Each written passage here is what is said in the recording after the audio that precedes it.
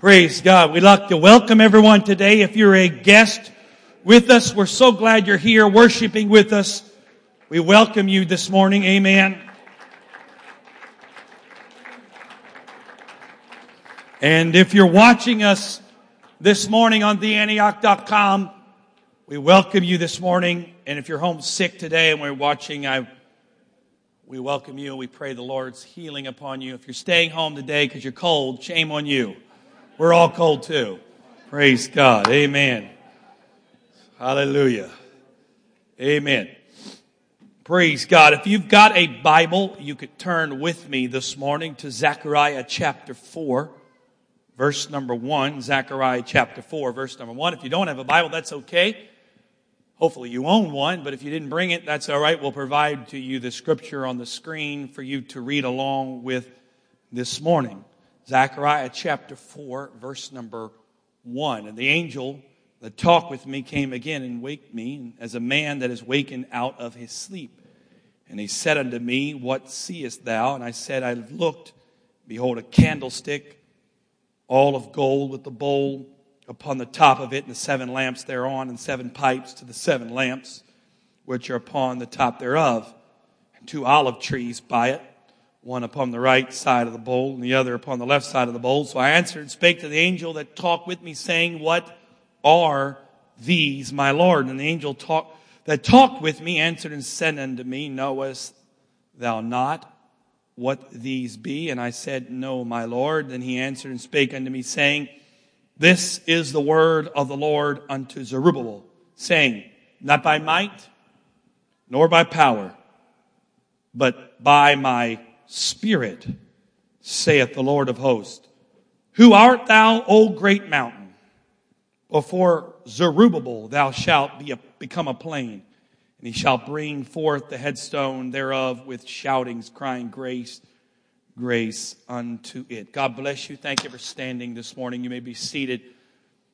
With the help of the Lord today, I want to just talk to you as the Lord would help us with this subject in our minds, a spiritual awakening.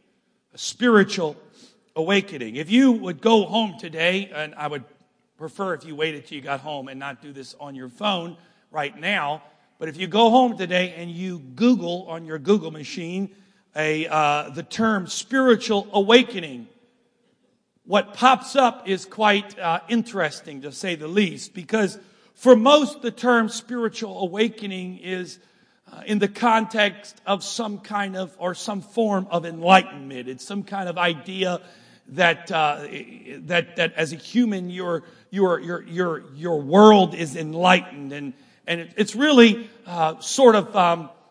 been the term spiritual awakening, in my opinion, has been watered down in its meaning and watered down in its understanding. And you can go online right now and they'll tell you 7 signs you're experiencing a spiritual awakening, 9 signs you're experiencing, 11 signs.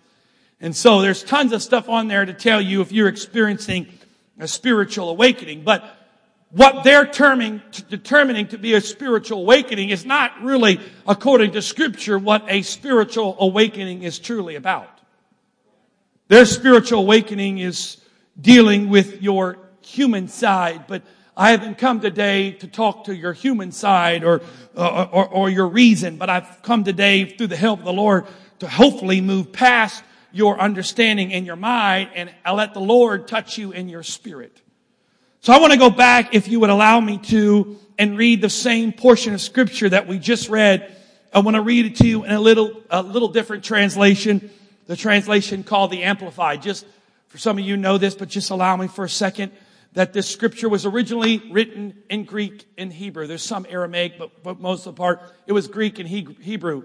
Greek in the New Testament, Hebrew in the Old Testament.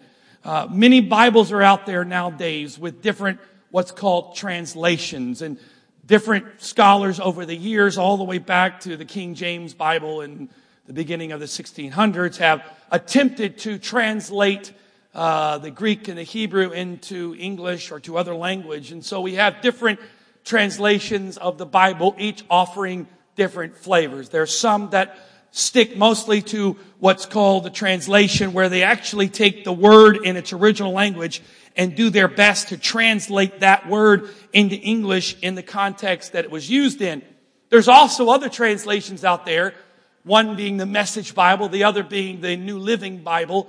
There's nothing wrong with them, but they're what's called paraphrasing translations, meaning that the writer or the scholar of those would take the original language and he looks at the context of what's trying to be said, and then instead of giving a translation, he paraphrases what he feels like the writer is trying to say. So when we read this morning, or the first part out of the King James Bible, but we're going to read the second part out of the Amplified. And simply the Amplified takes some words in its original and expands a little more the meaning so that us in a 21st century context can understand, unless you read Hebrew or read Greek, that you can understand what's exactly trying to be said. So that was a long explanation to get to where we're going. Zechariah chapter 4, verse number 1. And the Amplified says this: "And the angel who was speaking with me came back and awakened me like a man who was awakened out of sleep. And he said to me, 'What do you see?' And I said, 'I see, and behold, a lampstand all of gold, with his bowl of oil on the top, and its 7 lamps with the 7 spouts belonging to each of the lamps which are on top of it.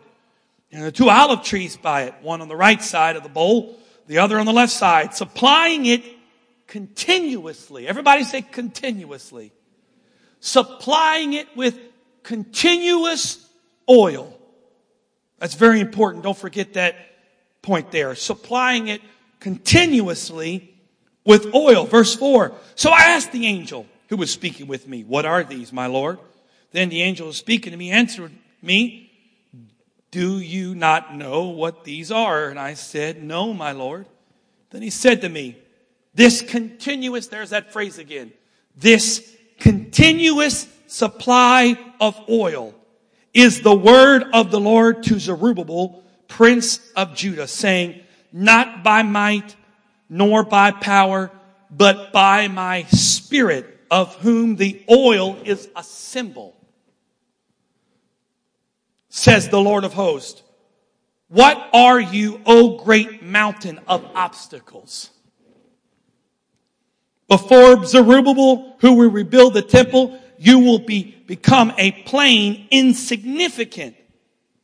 And he will bring out of the capstone of the new temple, though with loud shouts, grace, grace to it." When we read this in the original context, we read it, there are some things that don't really jump out at you. There's some things that really don't understand. But allow me just for a moment today to go a little slow so you understand the context of what we are saying. In the Old Testament especially, before Christ came and died on the cross for our sins, in the Old Testament, they would worship, as they came out of Egypt. Moses led them out of Egypt, and then while they're in the wilderness, God commanded or spoke to Moses to build what was called the tabernacle. It was a tent. It was a place for God to come and to meet with His people. Later, that tabernacle was built into what's called a temple. But originally it started as a tabernacle. And inside that tabernacle, there were different things that you could see if you went in there, depending on what part. There were 3 parts of the tabernacle. There was what was called an outer court. That was when you first got in. And there was an inner court, which was behind another barrier. And then very much in the center, the inner chamber of the tabernacle was called the holiest of holies. And within these 3 stages, in these 3 compartments, or these 3 rooms, there were different elements, different furniture pieces, different things you could see that were symbolistic of God and what God wants to do in our lives. And I don't have time today to go into all of it. And there was an altar where you burned, where things were burned. There was a place where you would wash, and there was a lot of other things there. And even in the very inner chamber, which was called the holiest of holies, there was the Ark of the Covenant. The Ark of the Covenant was given to Israel by God. It was a place where God would come, and that's a whole nother story for a whole nother day. But one of the things that was in this tabernacle, the temple, and maybe you've seen it now, if you go to a Jewish synagogue, you still see the symbolism there, and that was the lampstand. 7 candlesticks, 7 bowls. And this lampstand was come to represent the Spirit of God. The Spirit of God. And so when the angel comes down to Zerubbabel, or to Zechariah, and gives him this prophecy, he uses the lampstand as a way to explain what this is all about, what he's trying to convey. Because what he's really trying to convey to Zechariah, when you boil it down, is what we find in verse number 6. The punchline to the joke is in verse number 6. Not by might, not by power, but how? By my Spirit. Unfortunately, most of us, we have to figure out that the first 2 don't work before we're willing to try the third. Most of us don't skip to the third in our situations, in our circumstances, in what we're going through. Most of us have to figure out, well, that didn't work. Well, that didn't work.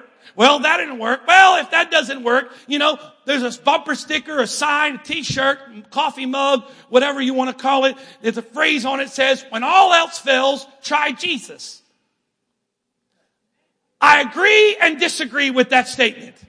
I agree that if everything has failed, try Jesus. But on the other hand, why wait till everything failed? Because it's gonna fall. Try Jesus. I don't have to jump off a cliff to know if I do, I'll die.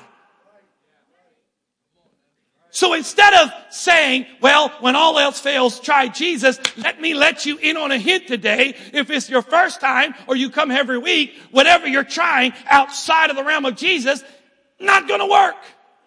So instead of figuring that out, why don't you just skip to the end and try Jesus? But the angel said to Zechariah, not by might, not by power, but by my Spirit.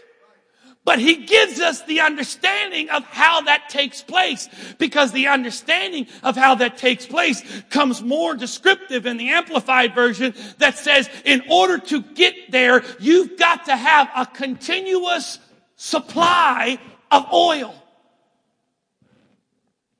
If you don't have a continuous supply of oil, you'll never get to the place where you can understand the true power of the Spirit. I know I'm in the right church. I just may be too cold this morning. But the fact of the matter is that most of us have never truly experienced a continuous supply of the Spirit. Or if we experienced it, we've allowed that supply to run dry.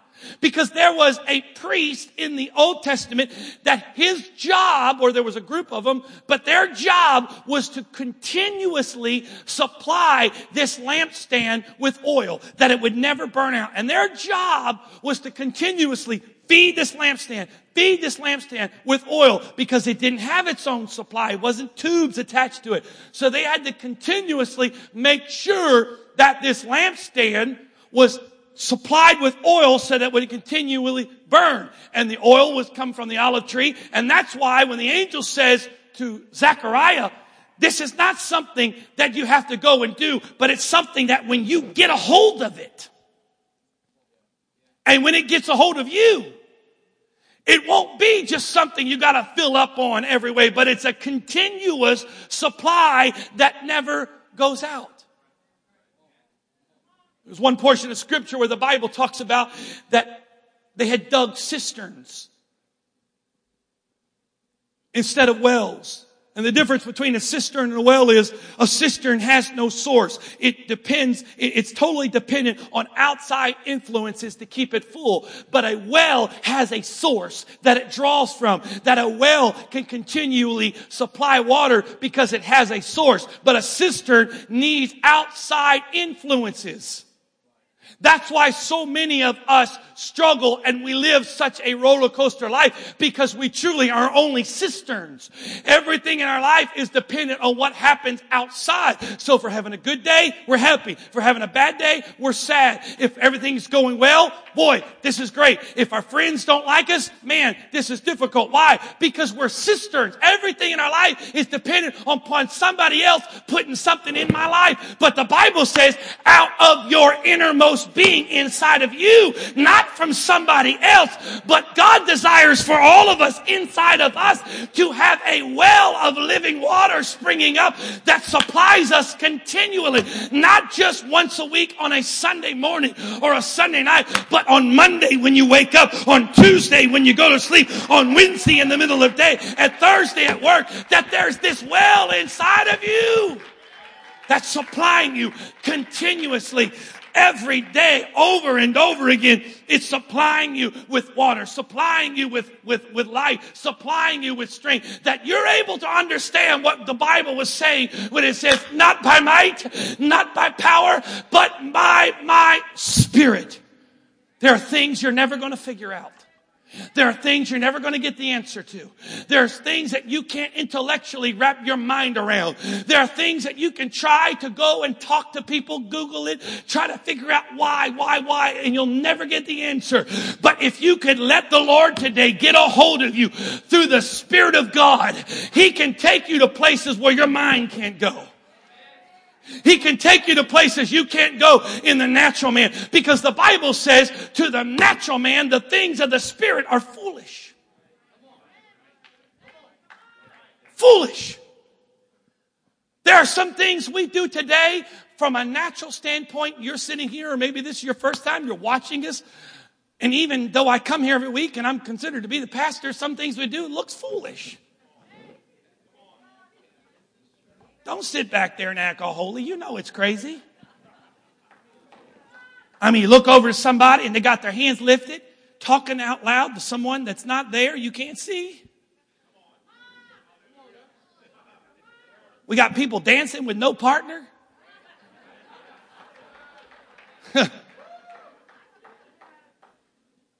We got crazy things going on. And then people touching other people. Speaking in some weird language.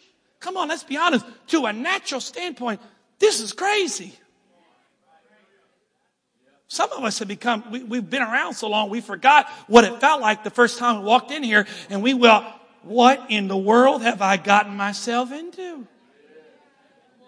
And it's like, when they get on the plane and they tell you, exits here, exits there. You sit down in your seat and the first thing you thought of, okay, something goes down. I can get out that way. Worst come to worst, I'm going out that way. And then big ushers in the back with the suits, they're going, I'm going to take them out. Nobody can keep me in here because you thought this was crazy. You thought this was crazy. And some person comes by you bouncing around and spinning and twirling. And you're thinking, what in the world are they doing? And some person is crying and babbling and gibbering. And you're thinking, who are they talking to? Let's be honest. And then on top of that, somebody says to you, listen, God wants to forgive you of your sins. Well, that sounds like a pretty good idea. I like that idea. What do I need to do? Well, we got some water back there.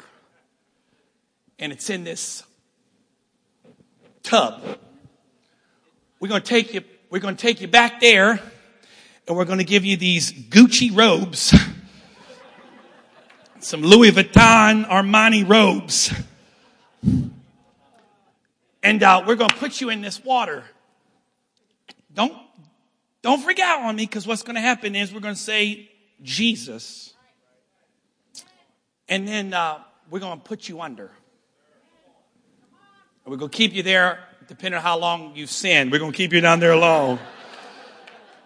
So just how bad of a person were you? You might need a scuba tank. You're going to be there for a while. We got to get it all rinsed off. Some people, I figured I'd need to dunk them several times to make sure we get it all washed off. And think about that. You're telling me that everything that I've done, as you say, do you know where I came from? Do you know I feel the love of Jesus in this place? Do you know how messed up I was? Do you know I was a liar? I was a cheater. I was an adulterer. I was a fornicator. I was a thief. I did everything under the sun. I couldn't say 3 words without something coming out of my mouth that was profane. I was an addict. I smoked. I drank. I did it all. You mean to tell me that water can take all that away? To the natural mind, I don't understand that.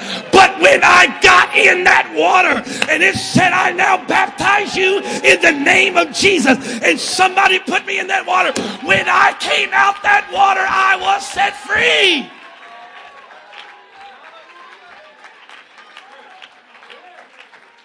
When I came out of that water, chains fell off. When I came out of that water, my broken heart was mended. When I came out of that water, I could see for the first time. When I came out of that water, my burdens were lifted. I can't explain it. I don't understand it. But I know not by might, not by power, but by my Spirit. Come on, put your hands together. Give God some praise.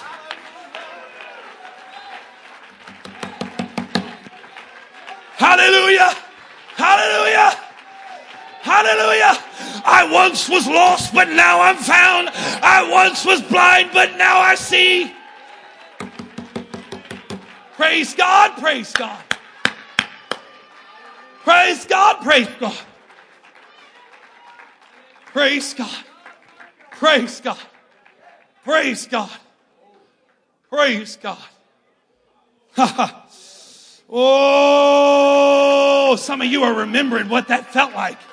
Some of you are remembering what the Bible says, don't forget the pit from whence you were dug.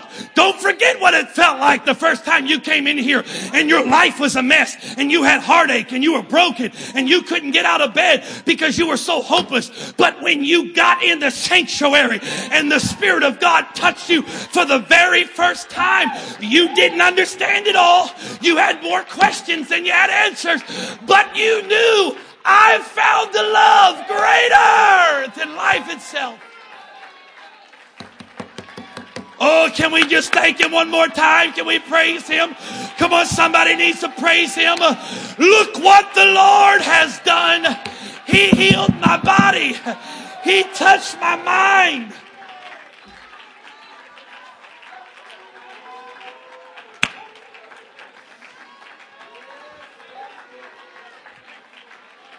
Hallelujah. Hallelujah. Hallelujah. Hallelujah. Hallelujah. Hallelujah. Hallelujah. Hallelujah. Hallelujah. Hallelujah. Hallelujah. Literally, can we just talk about it for a second? Literally, I've seen people that went in that water that were so dependent upon drugs or alcohol that literally they were shaken because they needed something in their system. But I've watched them get in that water.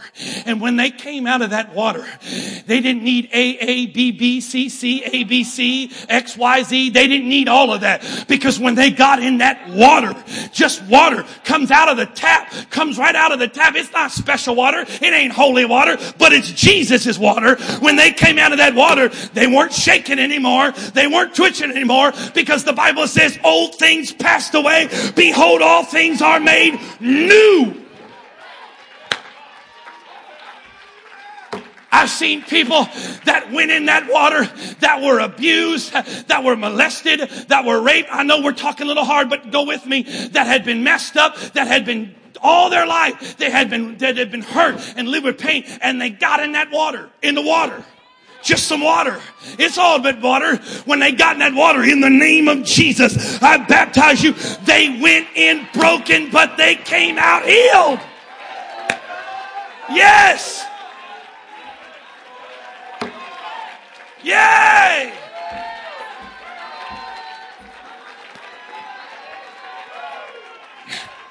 I've seen people that walked in that water depressed. I saw people that walked in that water that were having to do everything they can because their life was so depressed. They were in such darkness. They couldn't even get out of bed. But when they got in that, they got out saying, the joy of the Lord is my strength. Oh, I've seen people that got in that water with broken marriages, broken families. But when they came out, not by might, not by counseling, not by books, not by programs, but by my Spirit, God mended marriages, families, relationships, put back together again. How? You didn't talk about it. You didn't reason it away. You didn't get some kind of special treatment, but you got the Spirit. And when you get a hold of the Spirit, he told the Zerubbabel, when this begins to take place, not by might, not by power, but by my Spirit. When you get this in your mind and you understand that, your mountains, and I like how the Amplified says it, your mountains of obstacles. Whew, I like that. I don't just have a singular. I got mountains of obstacles. I don't have Kilimanjaro, this single hill raising out of the plains of Africa. I've got the Rockies. There's so many I can't even count them. I'm just hoping to make it over before winter sets in and I have to sit here all winter. He says, when you understand this, when you get a hold of the revelation that God wants to get a hold of you in such a mighty way that you have a continuous, not a one time, not a every Sunday, not a religious thing, but it's a continuous thing where His Spirit supplies you on a daily basis, power and might and strength. When you get a hold of that, you understand it's not by what I can do. It's not by how I can think it, but it's by His Spirit. He said at that moment, here's what's going to happen. Your mountains of obstacles will become plains of the insignificant.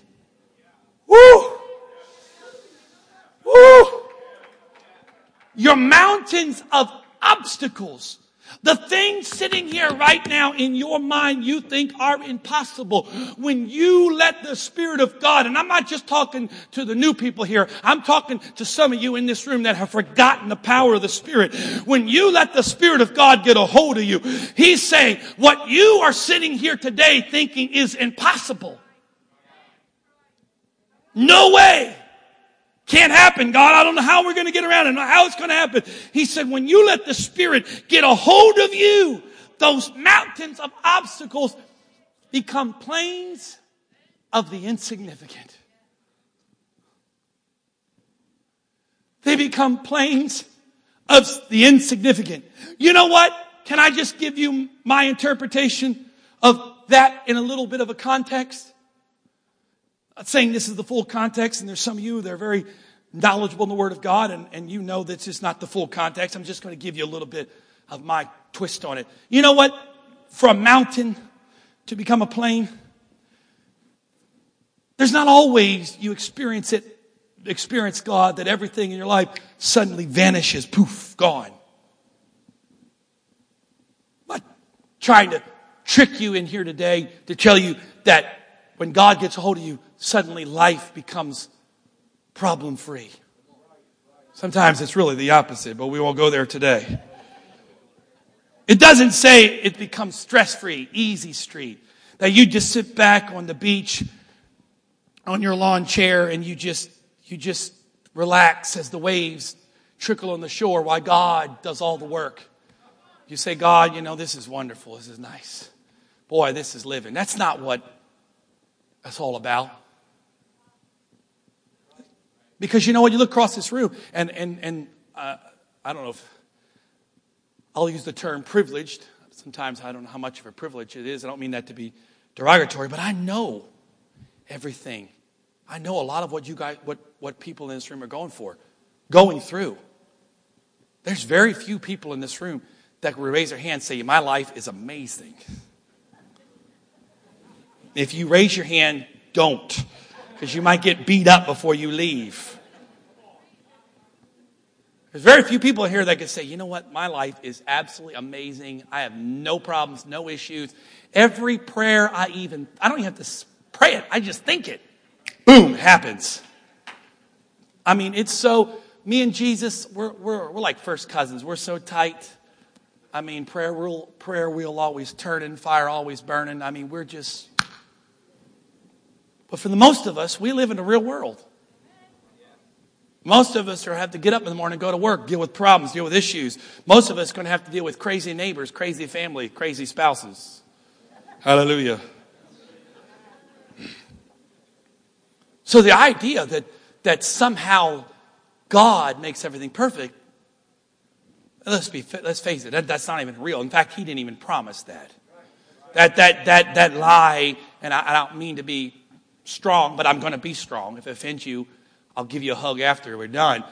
But that's a lie that's been told to Christians today, that somehow God wants to make your life perfect, that God wants to make you to have problems, and if you're sick, it's because somehow you've done something wrong, and this is kind of sort of a spanking God's doing, and if you would get yourself right, you wouldn't have no sickness. Well, that's just crazy.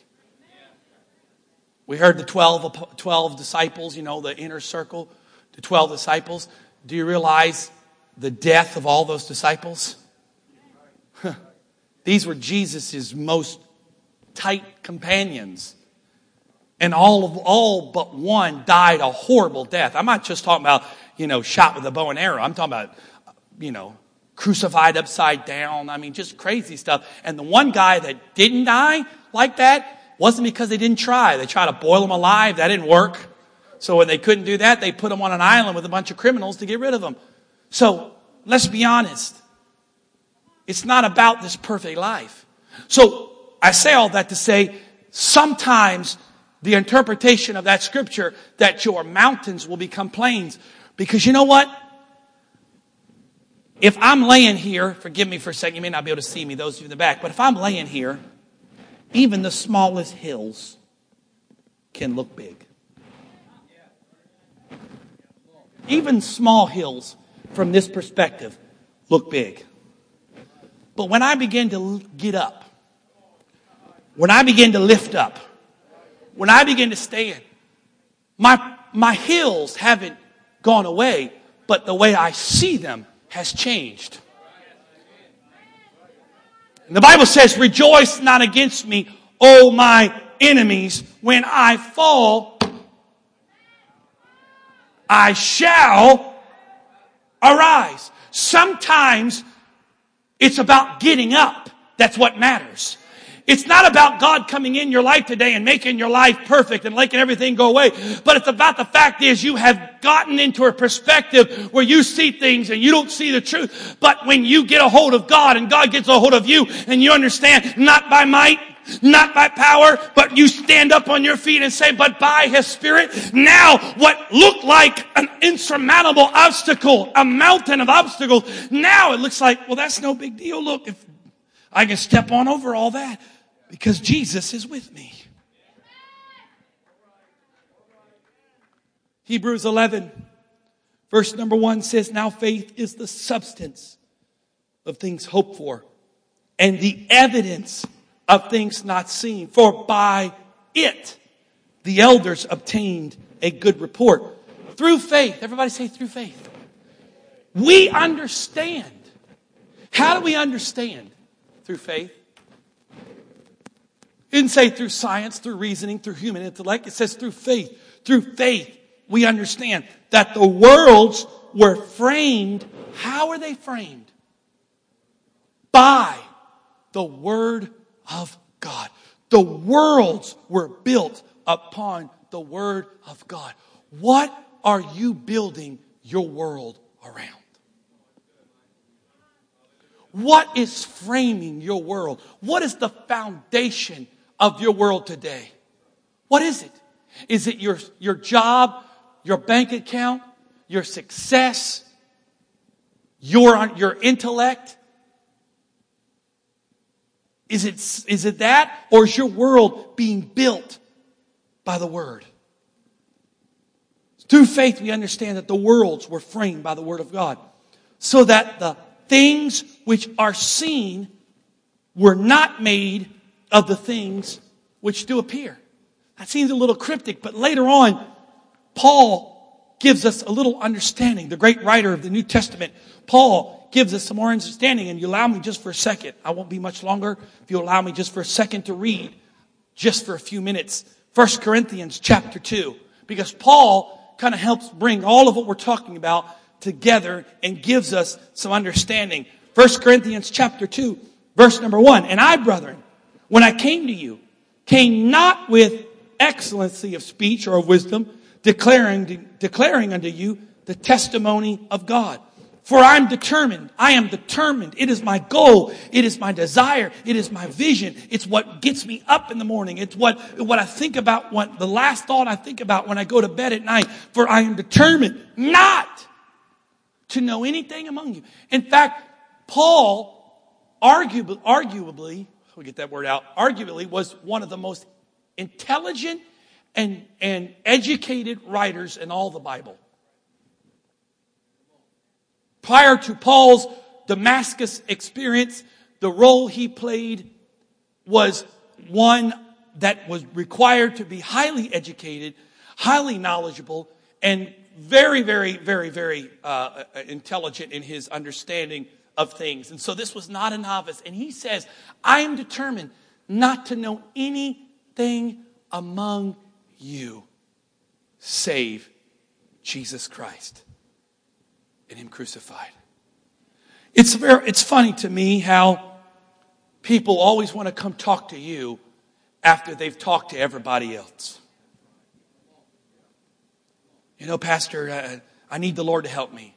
Okay, great. Well, I've been here and I've talked to that person. I've been there and talked to that person. I've been there and talked to that person. But I need the Lord to help. Whoa. Time out. Rewind the tape. Whose knowledge and who are you seeking today? Because Paul says, I'm determined.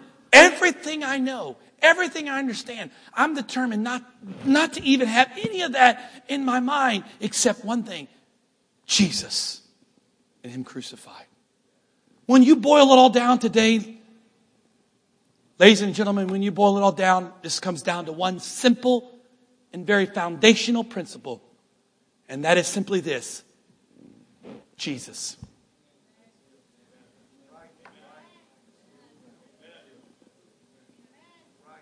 To strip away the complexity of it, to strip away the questions and the things that we don't understand. When you strip it all down and you get down to the core of the matter, the very foundation of all of this, it's very, very simplistic in its nature. And that is simply that. Jesus. Jesus. If you get Jesus, you get everything. If you find Jesus, you find it all. If you fall in love with Jesus and you get to know Jesus, you get everything. At the core of all this, Paul says, my most important thing is Jesus and Him crucified. And I was with you, verse 3, and I was with you in weakness and in fear and much trembling. And my speech and my preaching was not with enticing words of man's wisdom, but in demonstration of the what? Spirit. Too much of Christianity today. I like how one person phrased it. Christianity today has become truly pop psychology. Christianity today is just basically you're coming and sitting on the chair, but really you're sitting on the couch, and we're going to give you some things to help you cope with life. And Paul said, listen, I haven't come to give you any kind of wisdom, to give you any understanding. I've come to give you one thing, spirit and power. Spirit and power. That your faith, now watch this. When you understand the Spirit, this is what happens. Your faith will not stand in the wisdom of men, but where? In the power of God. Once you figure out God can do it, you get a great revelation. You don't need all of that other stuff. What's scary to me is, as Paul later wrote, that which was birthed in the Spirit, can it be completed in the flesh? I ask some of you today, if you know this, then why is your life a mess? Now, if you're new here today, we understand. But some of you that come here every week, what's your excuse? You know this to be the case. Howbeit we speak wisdom among them that are perfect, yet not the wisdom of this world, nor the princes of this world that came to naught. But we speak the wisdom of God in a mystery, even the hidden wisdom which God ordained before the world unto our glory, which none of the princes of this world knew. For had they known it, they would not have crucified the Lord of glory. But as it is written, eye hath not seen, nor ear heard, neither has it entered into the heart of man the things which God hath prepared for them that love him. But God, everybody say, but God. But God hath revealed them unto us by his Spirit. Because the Spirit searcheth all things, yea, the deep things of God.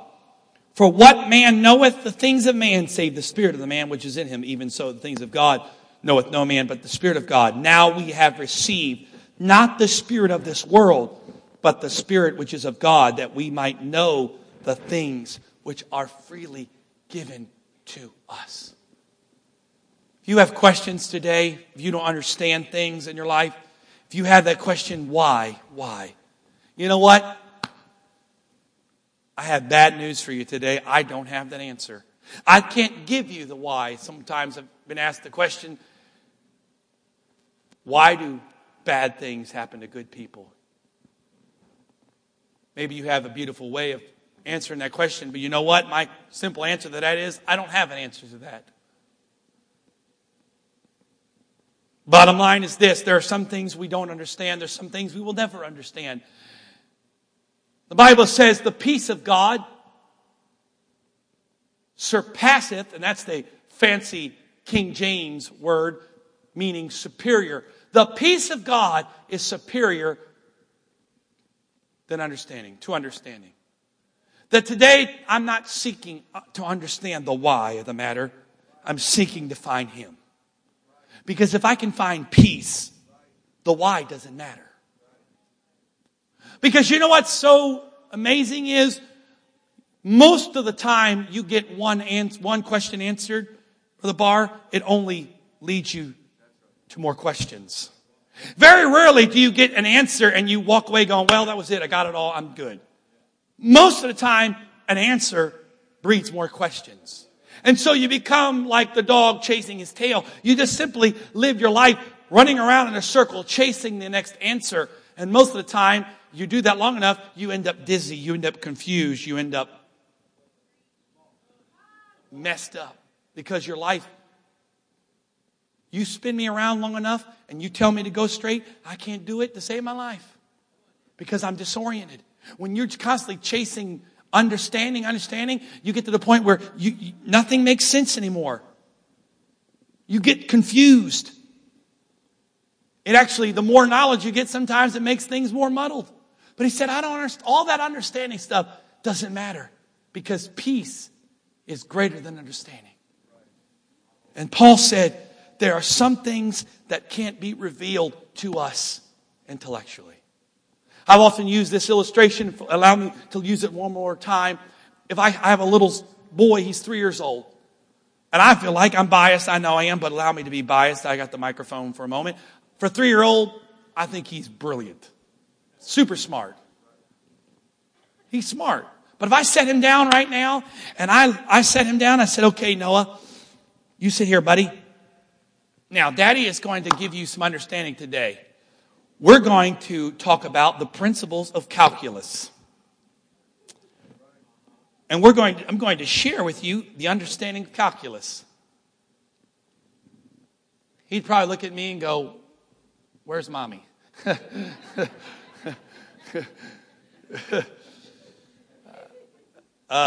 Because you lost me there. And you know what? Even if he said to me, hey, Dad, I need to talk to you. Okay, buddy, what do you need? Dad, could you share with me calculus today? Dad, could you share with me the principles of physics, chemistry? Even as a father, if I want to share with him, there's no way possible I could explain to him those principles. Not because he's not smart, but there's so many things that go into that one thing that he doesn't have yet in his knowledge base. And only telling him would cause more confusion. I know that's an extreme example. But that's what some of us are today. God, explain to me calculus. Explain to me calculus. And God's going, how can I give you calculus? You can't even count to 3. You can't even add 2 plus 2. Not because you're not smart, but we're living in totally different worlds here. We're in totally different worlds here. So, God, I don't have the ability, which would be really cool. I don't have the ability to touch my son, grab a hold of him and say, here it comes, buddy, you ready? Here comes calculus, you ready? Boom, there it is. And all of a sudden he gets, oh, I got it, Dad, I understand it, thank you. I don't have the ability. But God is not limited like I am. So what God did, or the bar, is when my human understanding couldn't get into the realm of the supernatural, he said, guess what? I'm not going to leave you hanging. I'm going to build a bridge. And my bridge is going to be called this, not by might, not by power, but by my Spirit. So that when you can't understand things and your mind can't wrap around it, if you would just get on that bridge and take a little trip, when you get to the other side of that bridge, you're going to have some understanding. You know, you may not have the intellectual understanding, I get that, but your understanding will come because deep down inside, Paul said, eye hasn't seen, eye hasn't seen, ear hasn't heard. In fact, he went so far to just trump everything, Brother Evans. He said, it hasn't even entered into your brain the things that God has prepared. But He has revealed them to us how? By His Spirit. Today, through the help of the Lord, somebody in this place needs to experience a true spiritual awakening. I'm not talking simply for the guest here today that may be here for the first time, or maybe you're a returning guest. But I'm talking about there's some people in this room that you've come in here week after week. But little by little you could see in your life where you become less dependent upon the Spirit, more dependent upon your intellect. Where instead of seeking Jesus, you begin to seek other answers. And you could watch little by little as the confusion begins to set in, and the dissatisfaction and the depression and the frustration all begins to set in. But Paul said, I'm determined to not to know anything among you except this, Jesus Christ and Him crucified. Because he says if you can get His Spirit, He'll give you righteousness, peace, and joy. Come in His Spirit. It's not a church. It's not about a church. He didn't say, eye unseen, ear unheard, has entered the heart of man, but it's revealed to you by a preacher. That if you go to a church, this preacher will explain to you. It's not dependent upon me. In fact, it's not even dependent on the men on this platform, the people that lead us in worship. It's not dependent on the person next to you. It's dependent upon you. And Jesus said this in John chapter 7. The Gospel of John, chapter 7, Jesus stood up and said these words, if any man thirst, let him come. Let him come. Our interpretation of the manner, the characteristic of Christ is He would scan the crowd and say, okay, who's thirsty here today? Who's thirsty? Let me see. Who's thirsty?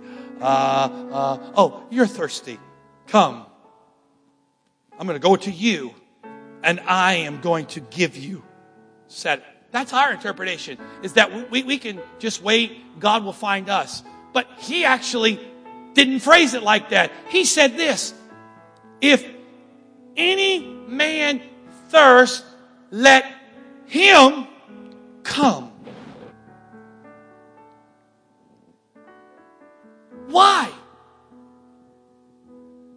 Why would God put the emphasis if He loved me enough that He came out of heaven, robed Himself in flesh, died on a cross, He came this way, why would He then stop and say, if you want the rest of it, you've got to come? Simply this, the Bible says, faith without works is dead. We say it this way, actions speak louder than words. This is Kevin, in case you don't know. Kevin can say all he wants. I'm thirsty for you, Jesus. I need you, Jesus. I'm thirsty. But saying it is only one part of it.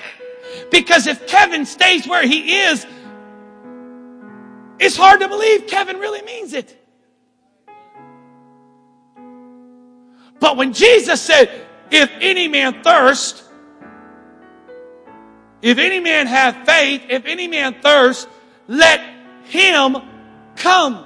Because in order for God to operate, the Bible says that God, the fundamental foundation upon which everything happens in God, is built upon one word, and that word is faith. And in order for faith to work, faith has to be operated and put into action. Simply a mental understanding or a mental ascension, or even simply speaking words, isn't good enough. But there has to be something that goes along with all that.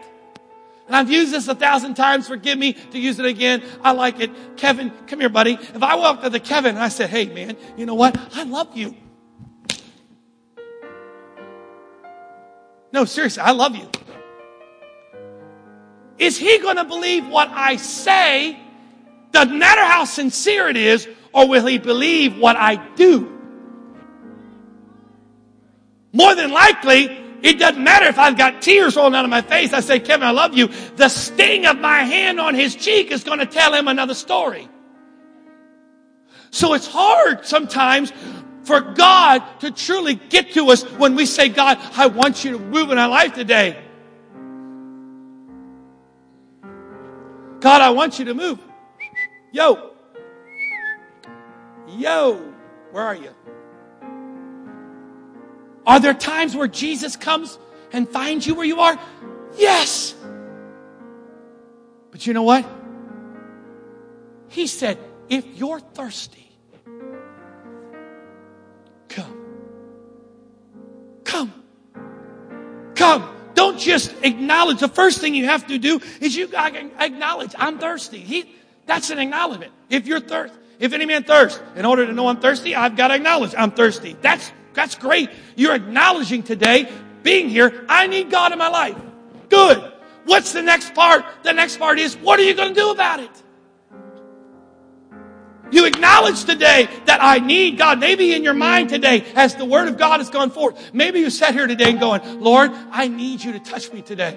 Maybe you've said that even in your own heart. God, touch me today. Don't leave me the same. Touch me. Great. But what are you going to do next? Because it's one thing to think that, but then he says, if any man thirst, let him come. Come. Come. Come. Come unto me and drink. Come unto me and drink. You know, the problem is, can I be honest? You know why most of us don't do that? Because we're really not truly thirsty enough. Because if you just came out of a 7-day trek across the desert with no water, and I was sitting up here with water, you wouldn't even wait for the time. You wouldn't wait for the appropriate time. You wouldn't care what other people think. You'd be willing to do anything you could to get to something to drink because you're that thirsty. All it needs to be done is say, there's water available. Man, we couldn't keep you away. We couldn't stop you. Why? Because there's the thirst. You know what? If I put that water up there today and said, anybody that's thirsty, come up and drink, most of you will sit there. Why? Because most of us, we're really not that thirsty. We could use it, but we're really not that thirsty. Naturally. So the question is, God is in this place so strongly. I can feel His presence in here today. And He showed up, not just simply to show up, but He showed up today because His desire today is to bring a fresh touch of His Spirit into somebody's life. A fresh touch of His Spirit.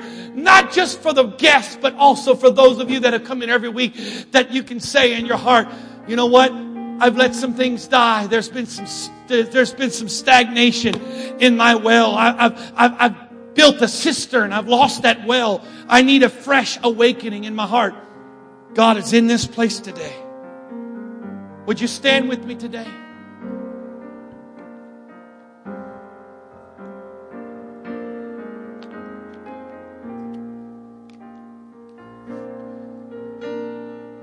I believe today, if it's just one person, that's okay. I don't mean that as a cop-out. I mean that sincerely. Jesus went out of His way for one. If He had this whole day plan just for one, that's okay with me. But bottom line today, I know, I've been doing this long enough to know there is somebody in this place that God is desperate to get a hold of. And I'm begging whoever you are, ma'am, sir, whoever you are, I'm begging of you, don't leave here today without giving God a chance. The Bible says, taste and see that the Lord is good. Or I like to say, give God a chance. That's what basically it's saying. Taste and see is a fancy way of saying, give God a chance. You ever had somebody that tasted something that was good and said, listen, here, have a taste of this. Well, I don't want to. No, seriously, try it. Well, I don't want to. Try it. No, seriously, if you try it. I'm not that. No, seriously, just give it an opportunity. You take a bite of that and you're going, okay, give me the rest. Just try. You know what? I'll give you this today. Let's just look at the worst case scenario. Let's just go to the worst case scenario. The worst case scenario is this. You give God an opportunity and nothing happens. And you walk out of here the same way you walked in. Nothing lost. That's the worst case. You got a no-lose situation. You can walk out of here the same, or you could give God an opportunity. He could change your life. Either way, you're not losing anything. So my question to you today is there somebody today and in your heart you're saying, God, I need a fresh awakening. There's some of you in here today, that oil, that candlestick burned bright, but now has just started to fade away.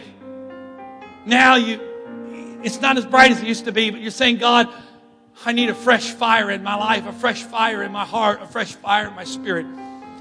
In the words of Jesus today, if anyone is thirsty, let him come unto me and drink. Is there anybody today that you're willing, not joining a church, but you're willing to get out of your seat today, walk down here, lift up your hands and say, God, I need you today to touch me in a fresh way. I need you to awaken me. Come on. There's some of you in here today. You're not a guest. You're a member. You come here every week, but you need to respond to the Holy Ghost. Come on, in the name of Jesus. Hallelujah. Come on, right where you are, would you just close your eyes and begin to pray and ask the Lord, let there be a fresh awakening in me. Let there be a fresh awakening in me. Oh, I know to your natural mind it doesn't make sense. To the natural mind it's foolishness. But the Bible says it hasn't got to our natural mind, but it's that of the Spirit. Oh, come on, would you be sensitive for a moment to someone around you? Come on, can you be sensitive to someone around you? Maybe you can pray for them right where they are. But God is in this place right now. Would you respond to Him today? Oh, Holy Ghost, I pray now in the name of Jesus that you would fall in this place in a fresh and new way. Every dry and empty place, let it be filled. Let every cistern be broken. Let wells spring up. Spring up well. Spring up well. Spring up well. Hallelujah. Oh, in the name of Jesus. In the name of Jesus. In the name of Jesus. Oh, if any man thirst, let him come unto me and drink. Is there anybody today that you're thirsty and say, Lord, I need a fresh touch of your Spirit? Oh, Shatarabahaya. Oh, Jesus. Jesus, Jesus. Jesus, Jesus, Jesus, Jesus.